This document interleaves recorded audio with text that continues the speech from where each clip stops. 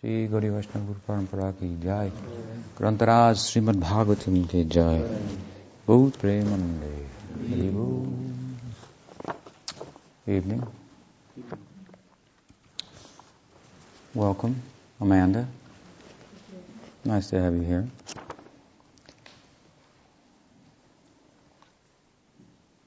Daryalula hasn't come yet. He's due. Is he called? No, but he's supposed to come early. Mm-hmm. Okay. So, we're discussing Srimad Bhagavatam, and we're discussing the section in the second chapter in which the verses that Rupa Goswami drew from to articulate the 9 stages of bhakti from initial faith to prema. He wrote about this actually in the chapter of Bhakti Rasamrita Sindhu that is about prema bhakti. We were speaking last night a little bit about the way in which the Bhakti Rasamrita Sindhu is organized. Bhakti Rasamrita Sindhu is like the handbook of bhakti. It's a very complex book at the same time, very comprehensive book, I should say, as well. Prabhupada, my Guru Maharaj, wrote a summary study of it called Nectar of Devotion, a book that most of Prabhupada's disciples said, I never understood that one, which is part of the problem, I think. Because understanding what we're doing helps to do it and be proficient at that, accomplish the goal and so forth. So it's a very important text. And of course, in the text he makes his points and then he draws from the totality of the sacred text to support his thesis. What is Shuddha Bhakti, pure Bhakti? What is Krishna Bhakti? So we talked a little bit, as I say, about how that book was arranged. It's called a Sindhu, an ocean. So it's the ocean of Bhakti Rasa Amrita. Amrita means Amrit. Amrit means death, and Amrit means deathless. It also means nectar. So there's said to be a deathless nectar that if you drink that, then you won't die. Sometimes it's thought of as soma from the moon, and that you would become a denizen of the heavenly celestial abode. By drinking that, you become immortal because time there is different than here. This celestial idea is a mental kind of a realm, mind stuff. It's still material, so you actually do run out of time there too. But it's so long that it was thought if you got the soma and whatever went along with that, you went to heaven, you were deathless. But this is the real deathlessness, the real deathless elixir, the what is it called, like rejuvenator, rasayana kata, bhakti rasa. So bhakti rasamritam sindhu. It's not a little bit. It's not a drop. It's an ocean of bhakti rasa, the immortal nectar of bhakti rasa.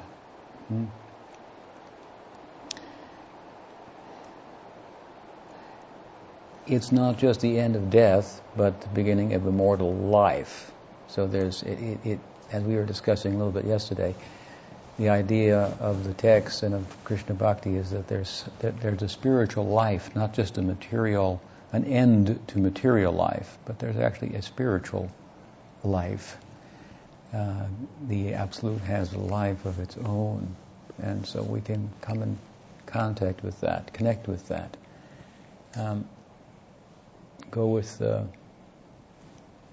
current, so to speak, enter his sport, his play, his life constitutes, but that he has nothing to do, so only to play.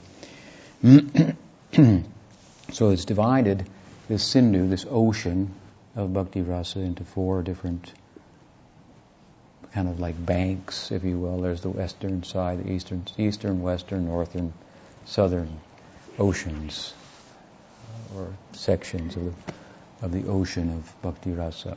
And in the eastern division, there's 4 waves. In other divisions, there are other numbers of waves and so forth, which are the different chapters.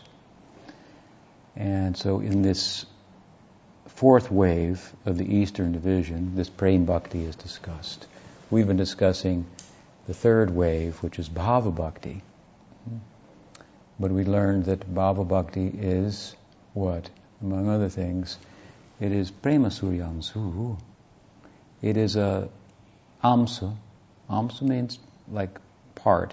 Here it means a ray because it's Amsu Surya, Suryamsu. Surya means sun. So it is a ray of the sun. A part of the sun means a ray of the sun.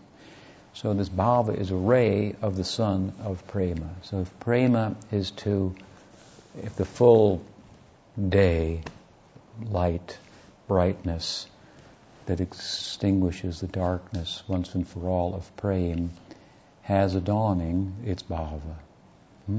This is the one ray of the sun of prem. It's in that chapter, which we're now going to discuss to some extent, because the second part of this verse, which we've come to now tonight, is about prem. It's in that chapter about prem that Rupa Goswami gives a couple of verses that describe these 9 stages of bhakti, from Shraddha up to prem. And these verses from Bhagavatam, as I say, are where he has drawn that inspiration. The seeds verses are here in this chapter. Now, the fact that there are 9 stages is a description that's meant to help us kind of get a handle on the whole thing, where we're at and in it and so forth. As I've many times said, you want to know 2 things. You want to know the destination, the desired goal, and you want to know where you are. So you want to see the map, at the mall. It says, your destination is here and you are here. So both things have to be known to make progress. We should focus on where we want to go. We should focus on where we are in the context of where we want to go, and we should focus on where we want to go in the context of where we are. So, such a nice idea. I mean, to give us some kind of interior roadmap to traverse the inner landscape. But the problem with such attempts on the part of saintly persons to articulate and make concrete something that is beyond word, beyond thought, that if it's concrete at all, it's concrete ecstasy, whatever that is. So, in other words, to try to explain the logic of it, to philosophize about it, to put it into words is useful for us. But we have to be careful in embracing that outreach, if you will, of the Absolute on the part of saintly persons, like in this instance Rupa Goswami, that we don't then succumb to thinking that we've arrested the thing in our mind and it's just like this, 1, 2, 3, 4, 5, 6, 7, 8, 9. And so it's a handle, so to speak, on something that transcends description. So the stages, they kind of bleed into one another a little bit here and there. And to give you an example of what I'm talking about, in this very section of the Bhagavatam, where these seed verses are found, that Rupa Goswami drew out of there to see the extent to which he could bring something out of the Bhagavatam. Even today, we give a talk on it, people say, well, gee, I didn't know those were all there, and that's where it came from, and so forth. And of course, we know because maybe we've read Rupa Goswami or Vishwanath Chakravarti Thakur, who commented on this here. My point, Vishwanath Chakravarti Thakur has said there are 14 stages. So 14 stages, 9 stages. It just helps to illustrate the point. The famous is 9. In fact, Vishwanath, who here said there's 14, has written a book on the 9 stages given by Rupa Goswami. So, and if you study the 14, then the 9 are in the 14, and the 14 are in the 9, and so on. But the point is that this is useful to a point for us. But the real point here is that if it's useful, we may use it to enter within these the world of these stages and experiential bhakti, especially in the later stages after anartha nivritti, after unwanted things primarily have come out, our first service is fixed, and we progress from there to develop a taste and so forth. You're really starting to live now on the inner landscape. As I said, the difference between ruchi, the stage of taste, and nishta is the difference between medicine and food. So the medicine becomes food at that stage. You're living on that. So there's a world here to enter into. And these handles, if you will, Prabhupada was kind of good at making things like concrete, kind of black and white, almost to a point like it's a little too concrete. Of course, it was done about 40 years ago or so, 30, 40 years ago. He might have done it a little differently in our times. Was doing I'm writing now a commentary on the Mangalacharan verses of the Chaitanya Charitamrita, the auspicious invocations, about 14 verses there. And the one I'm working on now is the third one. There was some scope for me to look a little bit into yoga sadhana. Not that I know something about it, but I was doing a little research.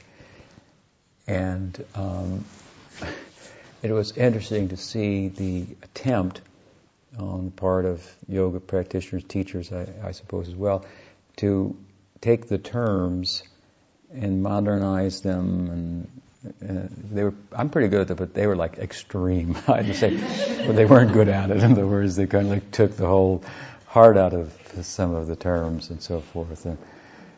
Brahmacharya, for example, was like moving with the creative flow of life in one blog that I read. So anyway, Prabhupada he when I was younger in my spiritual surge and existential crisis of sorts, then Prabhupada was great because he like made it all like kind of, it's presented as such that you could hold on to it. I used to go and ask people, how do you meditate? And they'd say, you just meditate. And Prabhupada was very concrete about it. And you don't do it like this. And this is good, and this is bad. And so it was helpful to get involved. And somebody, we're herd animals for the most part, so you need a herd bull who's going to say, do it like this. And, okay, he's sure of himself. I'll go with that. To a point, that's useful. Not that we should all be just sheep and whatnot, but even to be a leader, you have to be a good follower, especially in bhakti. So anyway, he was very good at that, and now people will look at that and think this is too concrete, it's too black and white, and I can appreciate the way they think about it, but it worked. It got people, but we're here today largely because of that kind of presentation. And then you can go, of course, the other way, where you just take the whole spirit out of it in the name of modernizing it or explaining it in terms of modern sensibility and so forth. So the point is there's an advantage to doing that. It's a kind of a soft form of institutionalization. I've sometimes compared Chaitanya Mahaprabhu to like a waterfall of ecstasy that you have to just kind of stand back from and, wow, what's that all about? There he was chanting and falling on the ground and melting. And he was, what he was not understandable. This will come up in the discussion about praying. It's very difficult to understand. There's a nice statement in this connection in Chaitanya Charitamrita. What is that verse? That the Adbhuta Charit, Adbhuta charit. Bhaya bisha jwala hoy, bitore anandamoy. Krishna premer adbhuta charit. That's a Bengali verse of Krishnadas Kaviraj. He says, Bhaya bisha jwala hoy. On the outside, this prem, it looks very frightening. It's hard to understand. But bitore anandamoy. Inside it is ananda to the extreme. Krishna premer adbhuta charit. This is the adbhuta, the wonderful charit, character of prem. To illustrate this point, which came to my mind in mentioning Chaitanya Mahaprabhu and his ecstasy, a person once told Pujapad Sridhar Maharaj that your goal is the following Chaitanya and attaining what he embodied and so forth. But we see that his life was very troublesome. He could chant the name of Krishna and then fall on the ground, and people couldn't get close to him because he would shower them with tears. Who wants to stand out in the rain? And he was describing the external reality of Chaitanya Mahaprabhu, his ecstasy. Sometimes in very extreme, the sattvika bhavas. Sattvika bhavas are a type of bhava that brings about uncontrollable bodily symptoms, like tears, pouring, hair standing on end. There are 8 asta sattvika, choking of the voice and so forth, trembling. But there are others as well. They're so extreme. Rupa Goswami says in his Bhakti Rasamrita Sindhu, I'm not going to write about it because they're so extreme. What examples are there? But there was an example of one of the things that he said. For example, perspiring blood. Now there are people that do that. They cry blood. I've read about it. That's an odd medical condition, but not from chanting. But Chaitanya Mahaprabhu perspired blood in the Ratha Yatra. So the guy said, that's your goal? I don't know about that. I am not very, I don't know if I can be interested. It looks very unhappy, very unhappy condition. So, Bhaya Visha Jwala Hoy. On the outside, it looks very questionable, and it burns like fire. It's like poison. Bhaya Visha Jwala Hoy. But Vitare Anandamoy. Inside, it is another thing altogether. Even the sadhana bhakti, the life of the sadhak, is something like that. You live up there all the time? For example, what do? You don't eat this? You don't have a TV? My God, how can you live there? You wear the same clothes? It seems like every day. So even that, the kind of, and that's just not for monks, even for the laity and so forth. People will think, you're like that? I don't know. I don't know if I could go with that. So, but we're doing it on the basis of internal enthusiasm and encouragement, bliss, and so forth. So it's the same principle, magnified 108,000 million times. This prem of Chaitanya Mahaprabhu was Vitare Anandamoy, full of Ananda, Ladini Shakti. It's so full, this prem. It's so, Rupa Goswami says in his chapter about it, that it's so hard to understand that even the person who has it doesn't understand they have it. They're lost in that. This body cannot contain the prem, even. Up to prem, then he has to leave. That is the leaving of the devotee. Devotee becomes liberated far earlier than prem. As we heard earlier, bhava bhakti makes liberation look small. The implication is, among other things, that within bhava bhakti, which is the graduation from sadhana bhakti, the goal of sadhana bhakti, mukti is found. The karma has all ended. Why is he still here then? And if he has no karma, then how is the body functioning? The answer is that Krishna takes over the body, supplies some special karmic arrangement to preserve it, that the devotee can cultivate prema, because his ideal is greater than just mukti. So,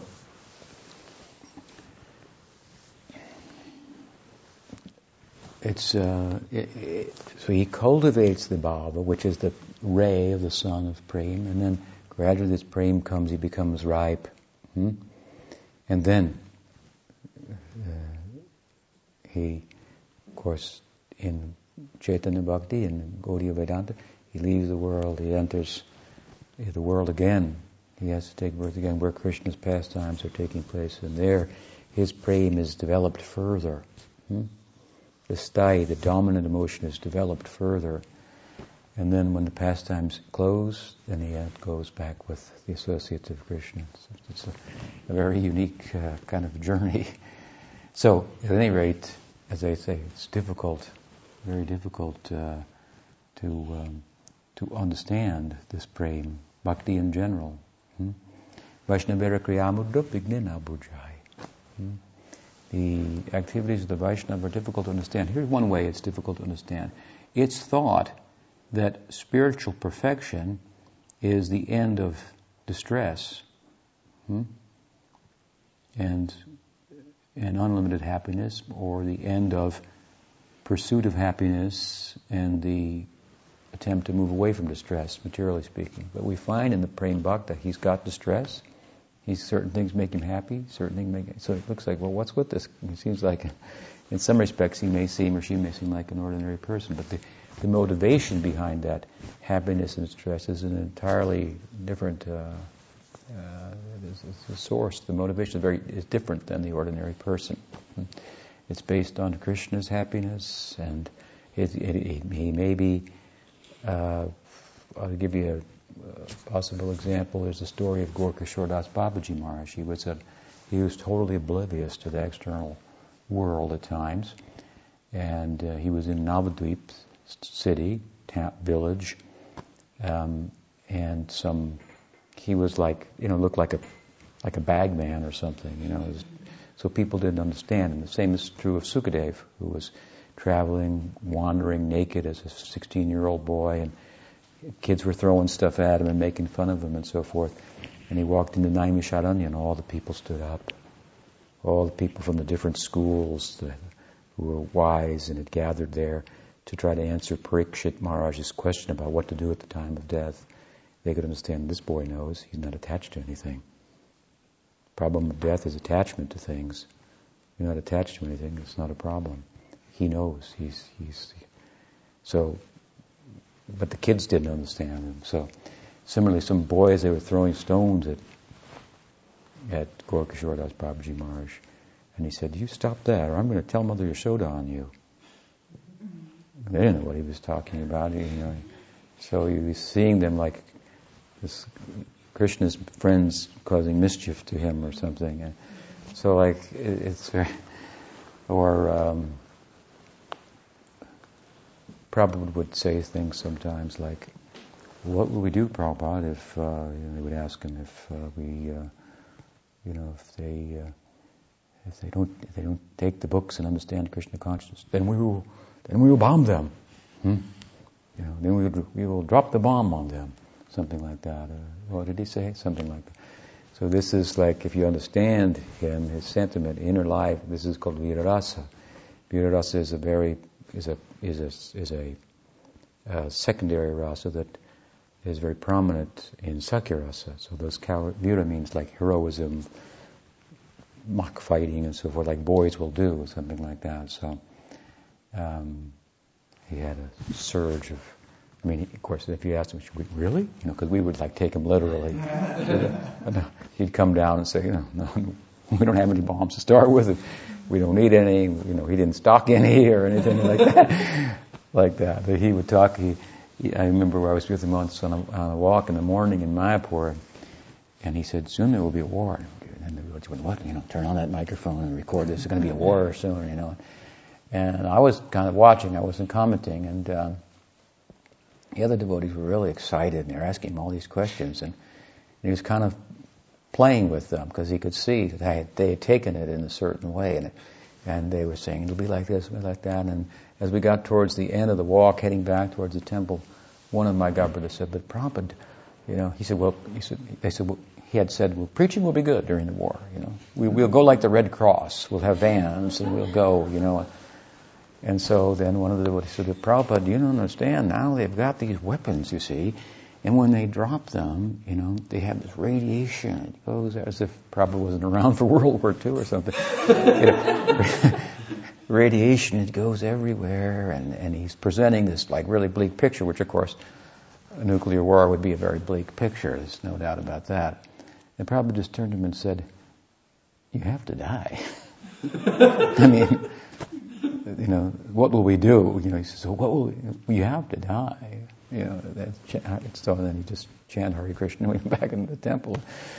And so, we're dying all the time. We don't need a cataclysmic event to convince us that we should become serious about bhakti, or sometimes people think, if this big cataclysmic event happens, and other people will all get serious, and then, I'll be sure it's right, then I'll do it too, or something. You're dying at every moment. It's a big event. It's an internal fire of nuclear explosion is going on, slow burn, so to speak. So we should do something about it now. So at any rate, prem, difficult to understand. Prem is the prayojan, the goal, the ideal. Bhav is the dawning of that, so to speak. So because this prem is a ray of this, or Bhav is a ray of the sun of prem, then what is prem? Then prem will be the condensation, as much as sun, to use the example, is a condensation of rays, a concentration, maybe we should say, of the rays. So this bhava is a concentration, a condensation of bhava.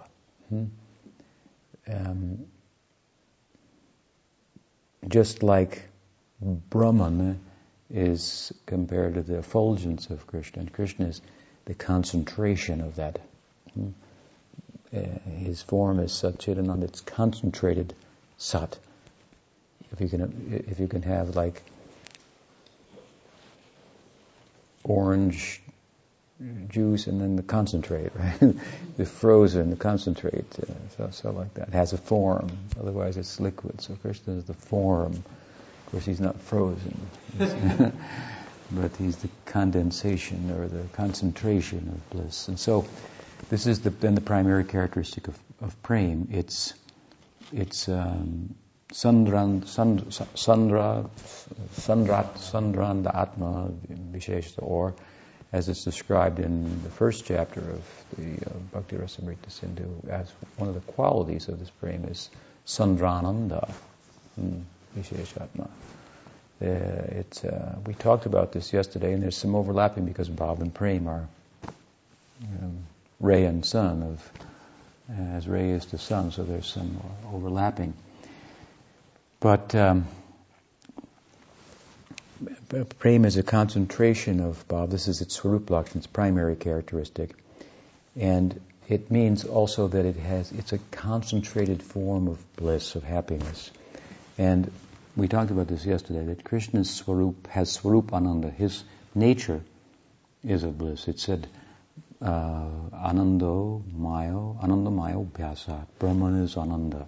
So, sugar is sweet, I gave the example, but sugar can't taste itself. So to taste himself, Krishna, the one, eternally becomes two, as Radha Krishna. And Radha is the Shakti, so she is the Swarup Shakti Ananda. Krishna's the Swarup Ananda, she's the Swarup Shakti Ananda. And this form of Ananda, then, is more concentrated. Therefore, Radha is considered to be the personification of Ladini, the highest ecstasy, highest Ananda. So that, then, the difference between Bhav and Prem is that the Swarup Shakti Ananda influences one in Bhava. And in Prem, it completely consumes one. Hmm? And one attains a nature, a swarup, and a corresponding form for participating in the world of Ananda. Hmm? Concentrated happiness. Rupa Goswami says, how will we describe it, this quality of prema bhakti? He says, if we were to take the bliss of Brahman that the Gyanis are so interested in and multiply it 1 trillion-fold, it would not compare to a tiny atomic particle of this prema in terms of bliss. It's hard to fathom because the bliss of Brahman itself is unlimited. Hmm? So, but to help us understand this a little bit, we can appreciate that Brahman, if you will, is a static form of bliss in comparison to Krishna in Leela, which is a dynamic form of bliss. Obviously, the bliss of Brahman compared to material happiness is not static. Material happiness is static at best. It's boring, it wears out, and what next? What do we do tonight? I don't know. What do you want to do? So it's dynamic in that regard. But then to compare it to Leela, and that is another thing. That is super dynamic. So some to help us understand the idea of greater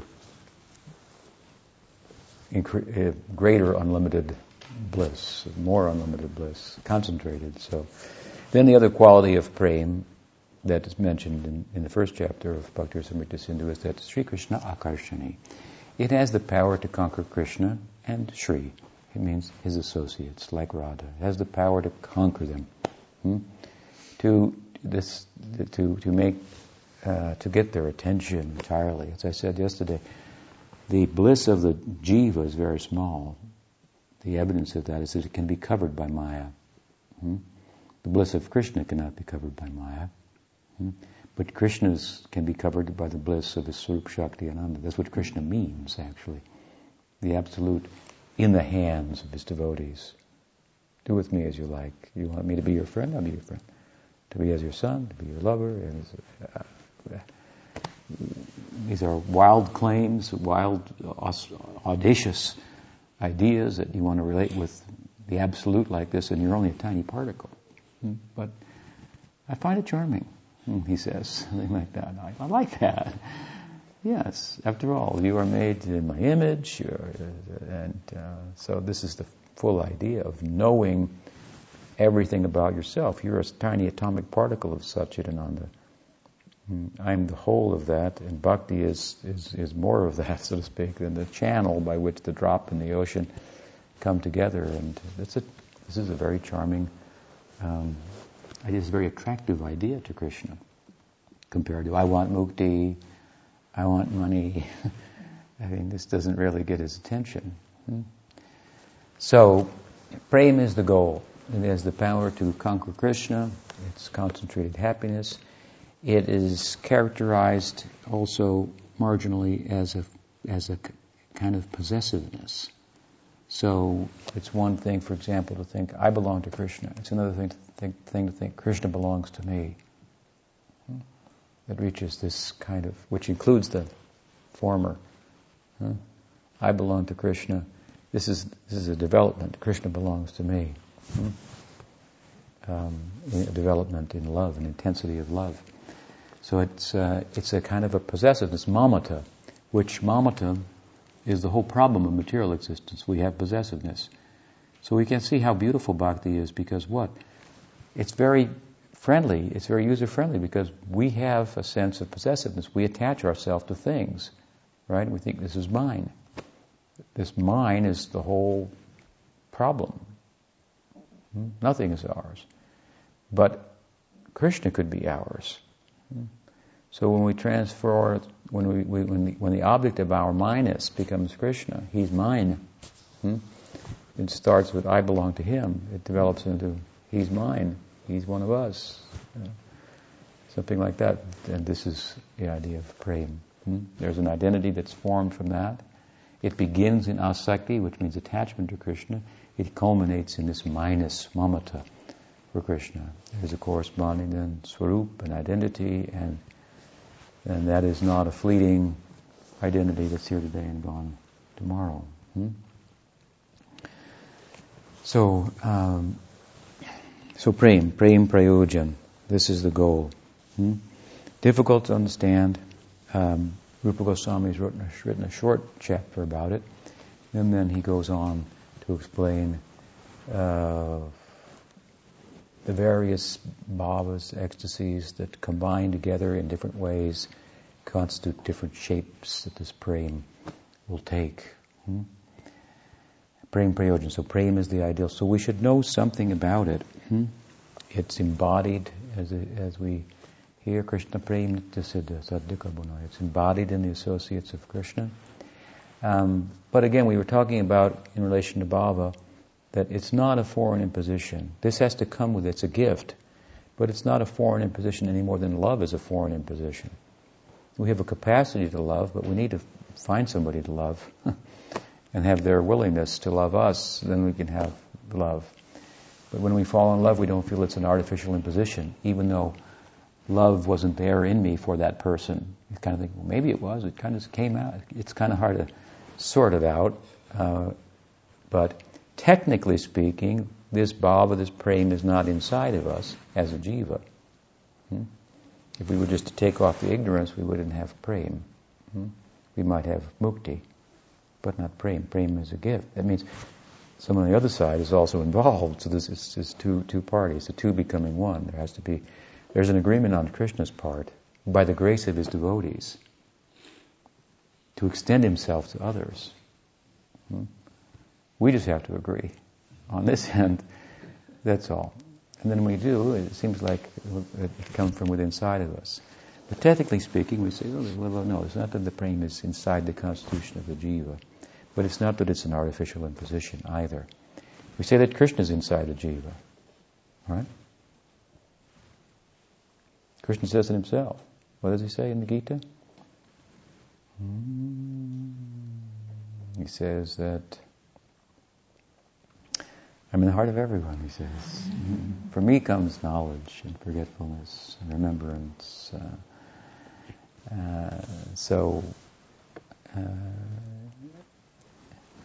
Is he in the heart? Sometimes I said, well, figuratively, we say he's in the heart for meditation, to get a handle again, as we were speaking earlier on. But is he not in the heart? He's everywhere. So similarly, with sometimes there's an argument, is what I'm alluding to here, that comes up in Gaudiya Vaishnavism. Some people say, well, this prem is in the heart, it's dormant, it has to come out. Other people say, how can it be in the heart? It's not in the jiva, it's a different tattva, and so forth. And so there's a middle ground. Great persons have said both things. And because they're great and realize, we know it's a language issue here, primarily. We should respect their greatness, and then our task is to sort out the language in terms of the Siddhanta and find how it could be thought of in this way, and how he's not saying what the follower of this one thinks he's saying. The followers of the two are arguing, those two are quoting one another. So we have to rise above that. And again, love is as much from within as it is from without, in a sense. That's the kind of experientially, it's like that. It's not an artificial imposition. This bhav is ladini, the Swarup Shakti is ladini, sandini, samvit. This means ecstasy, cognizance, existence. We are Satchidananda. It means existence, cognizance, ecstasy. Bhaktivinoda has described it like this. We are an atomic particle, a partial manifestation of that primal Shakti, in a sense. Material nature is like a distorted manifestation of it.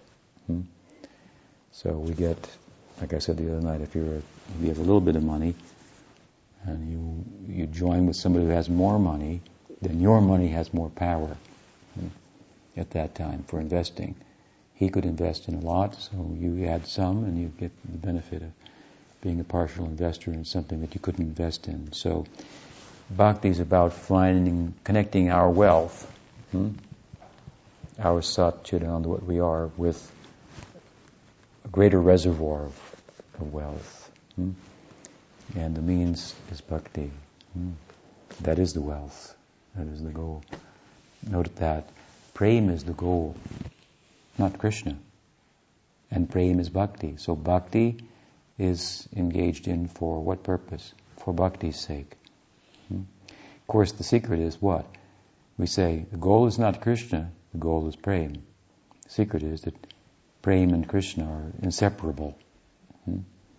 Krishna is the form of the Godhead that corresponds with a particular type of prema. So,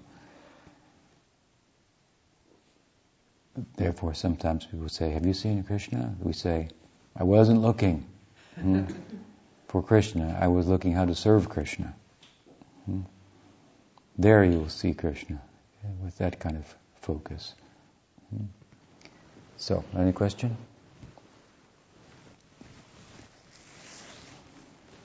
All right, so we stop there. Grantaraj, Srimad Bhagavatam ki jai. Go Nityananda ki jai. Go Bhakta Binda ki jai. Go Premanande.